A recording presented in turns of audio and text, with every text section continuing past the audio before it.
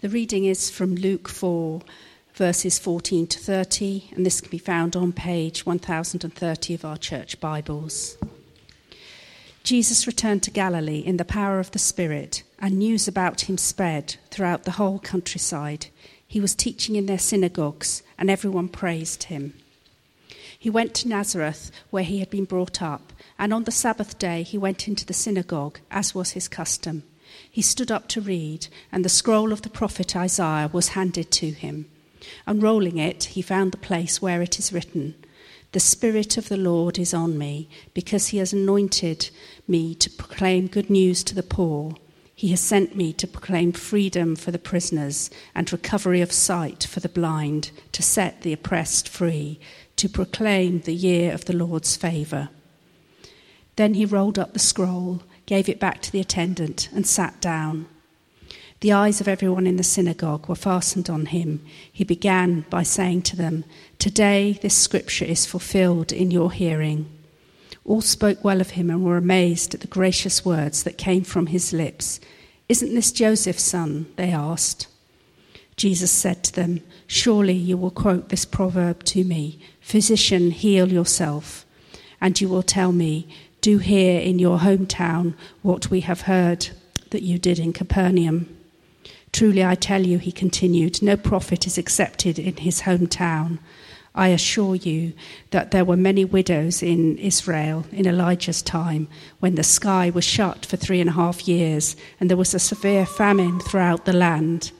Yet Elijah was not sent to any of them, but to a widow in Zarephath, in the region of Sidon. And there were many in Israel with leprosy in the time of Elisha the prophet, yet not one of them was cleansed, only Naaman the Syrian." All the people in the synagogue were furious when they heard this.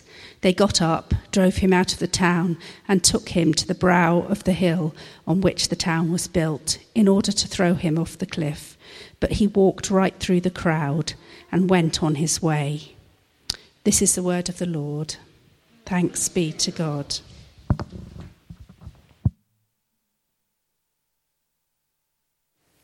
Let's just bow our heads for a prayer.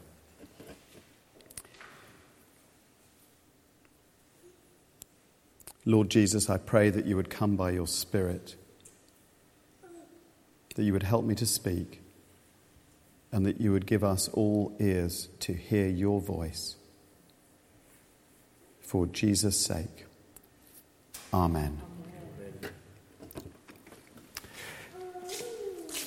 On December the 10th, 1971, an incident occurred at the Rainbow Theatre in London. In front of thousands of adoring fans, the American rock star Frank Zappa was thrown off stage by a disgruntled person in the audience, and he suffered a broken leg, a broken rib, a hole in the back of his head, a paralyzed arm, and as a result of a damaged larynx, his voice was permanently lowered. What has that got to do with anything? Well, in about 30 AD, an incident occurred in the synagogue in Nazareth. Jesus, after speaking to a group of adoring fans, suddenly has them turn against him, drag him up to the top of a cliff where they try to throw him off. Unlike the incident with Frank Zappa, they failed and Jesus walked away. But what caused the people of Nazareth, who heard Jesus speak, to turn against him in such a dramatic way?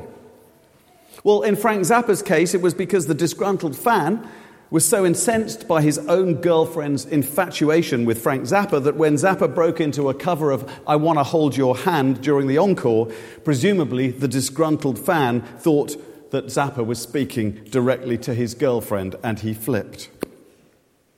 But why does Luke tell us about this strange incident? What can we learn from it? What was Jesus saying to the people in the synagogue that day? And what is God saying to us today through this account? Well, do please, if you haven't already, turn to the passage. In the church Bibles, it's on 1031. And if you haven't got a church Bible, then please just open the service sheet. So Jesus, the context is this. Jesus has completed his 40-day fast in the wilderness, where he's been confronted and tempted by the devil. I just need my slide changer, where he's been confronted and tempted by the devil.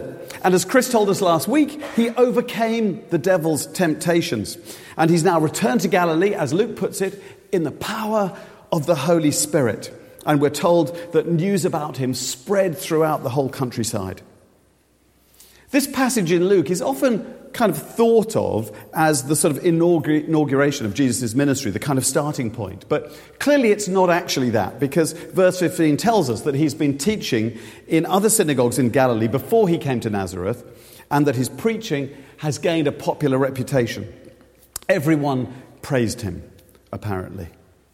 So you can imagine, with his growing reputation as the hottest visiting speaker in the area, that the local boy returning to his local synagogue where he grew up, everyone would have turned up on the Sabbath to hear him. It might have looked something like this. Incidentally, Jesus it turns out, used to go to church every Sunday.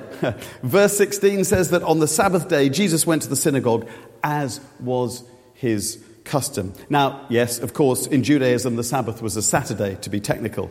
But we know from this that he attended synagogue each week. Vicars in particular love to point this point out. The visiting speaker, Jesus, is invited to read from the Scriptures. And it seems from verse 17 that he didn't choose the book itself. It says the scroll of Isaiah was handed to him. But he might well have chosen the passage, because we're told that unrolling it, he found the place where it's written, "The Spirit of the Lord is on me, because he's anointed me to proclaim good news to the poor, has sent me to proclaim freedom for the prisoners, recovery of sight for the blind, to set the oppressed free, and to proclaim the year of the Lord's favour."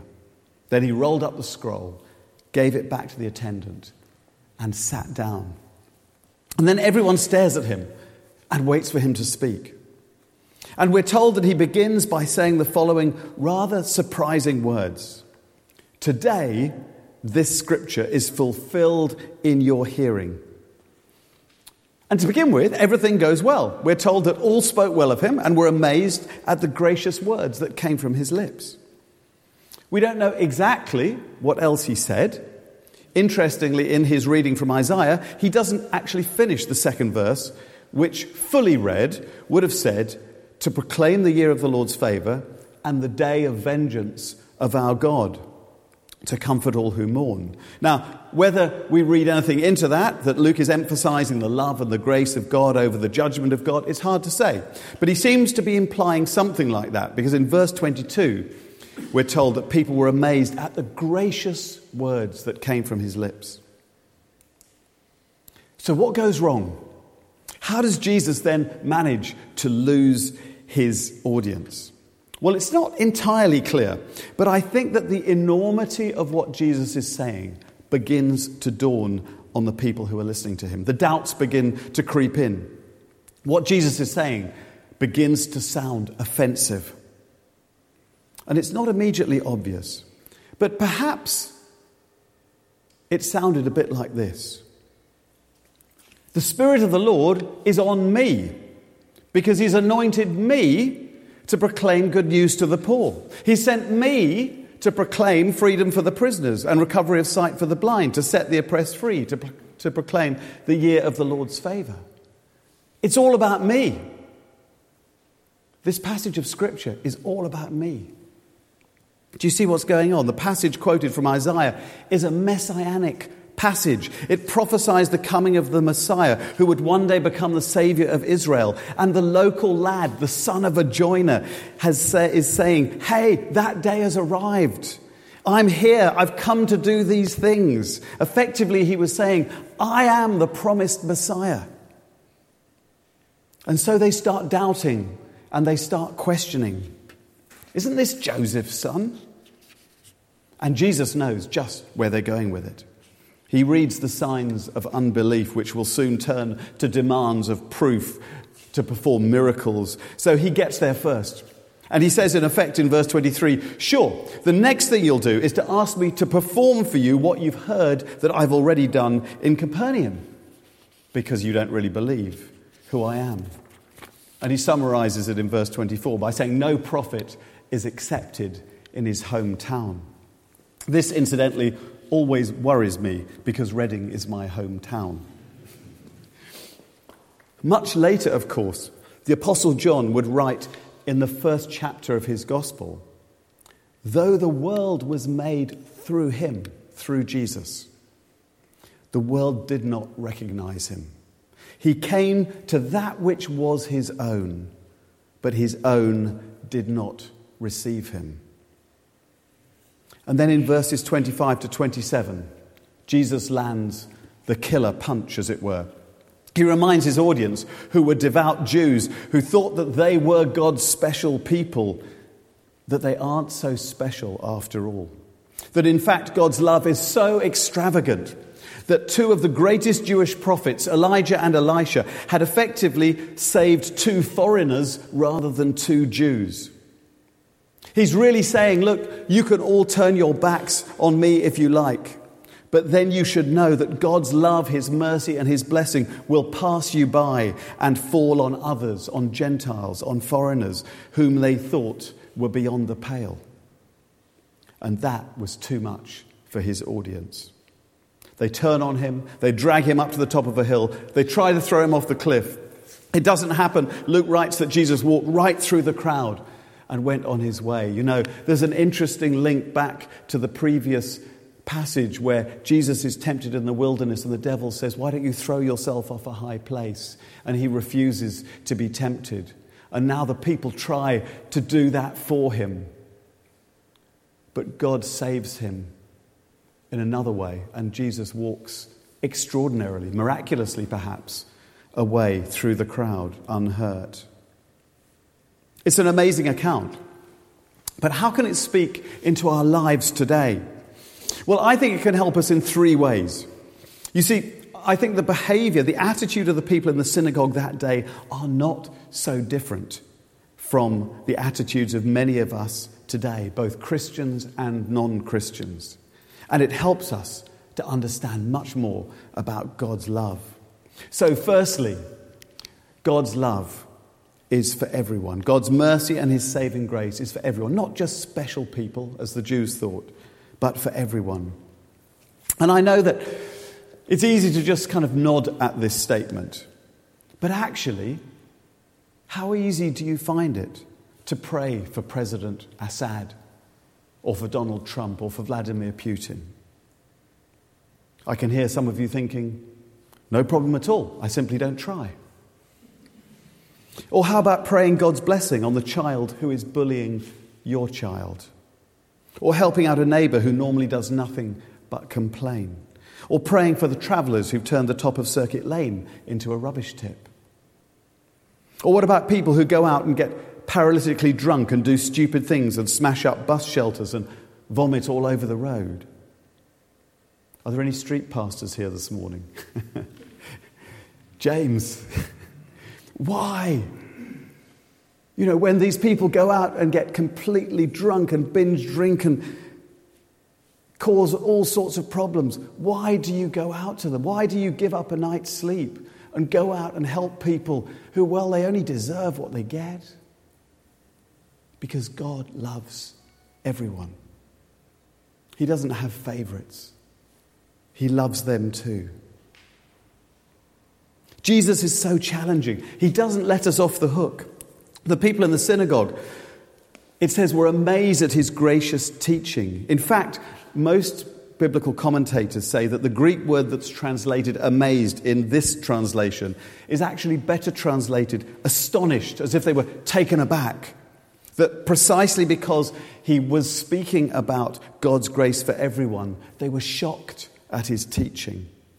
And many of us are affronted, even outraged at the idea that God loves every member of ISIS as much as he loves you or me. God may not love what some of them have done and what they do, and unless they repent, they will come under judgment. But every living, breathing human being is a person who could be transformed by the love and the grace of God. Remember that as Jesus hung on the cross at the hands of his persecutors, dying, winning for them their potential salvation, he said, "Father, forgive them, for they know not what they do."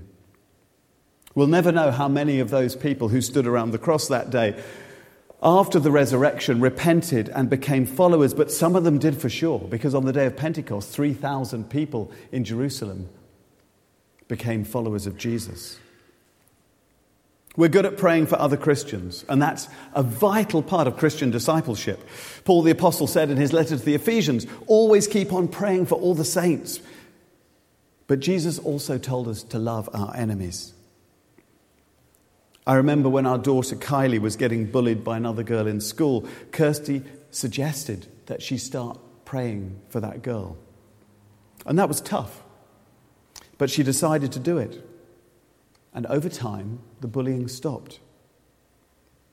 Jesus challenges us that all people everywhere are the object of his love and mercy. He knocks on the door of everyone's life and stands waiting for them to open it and accept his gift of grace. That's the first thing. Secondly, Jesus challenges us to respond to his kingdom, his presence today, his messiahship.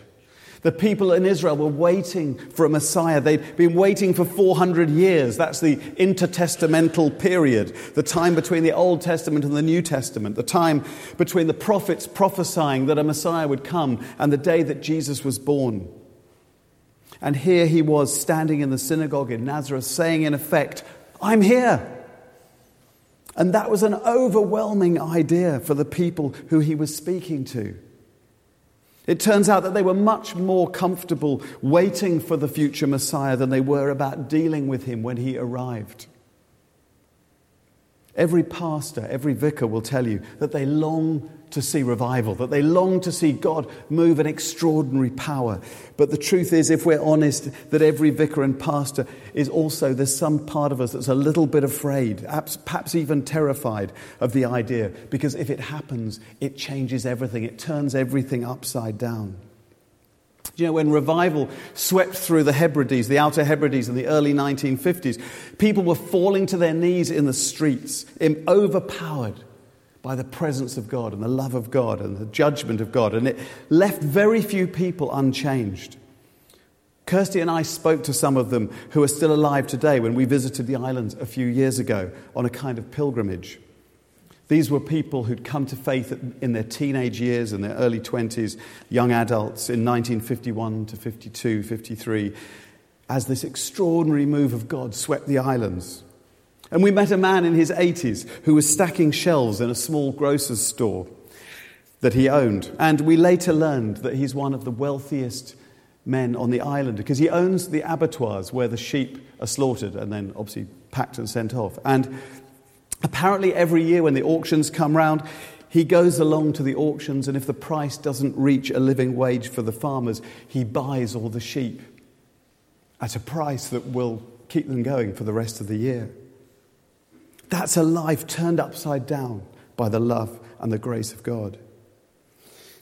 And the point is that when Jesus said in the synagogue that day, that what Jesus said in the synagogue that day should turn our lives upside down, because the situation hasn't changed. The Messiah has come. Jesus is alive. Today, this scripture is being fulfilled in our present time. God's kingdom is breaking in, and the power of his Holy Spirit that anointed him to bring good news to the synagogue in Nazareth is with us and in us today as he works in us and forms us and transforms us. And this knowledge forces us to reevaluate our lives. What do I do with my time? Might I give up a night's sleep to go out on the streets of Reading? Or serve at Cafe Alive down at the Grange Church, where we need more team members because we want to be able to spend more time with customers, build relationships and share God's love with them? What do I do with my resources? I was at the Reading Christian Network prayer meeting this Wednesday. We heard about a Christian in Reading who's getting on in life and recently decided to sell everything he had except for the bare necessities.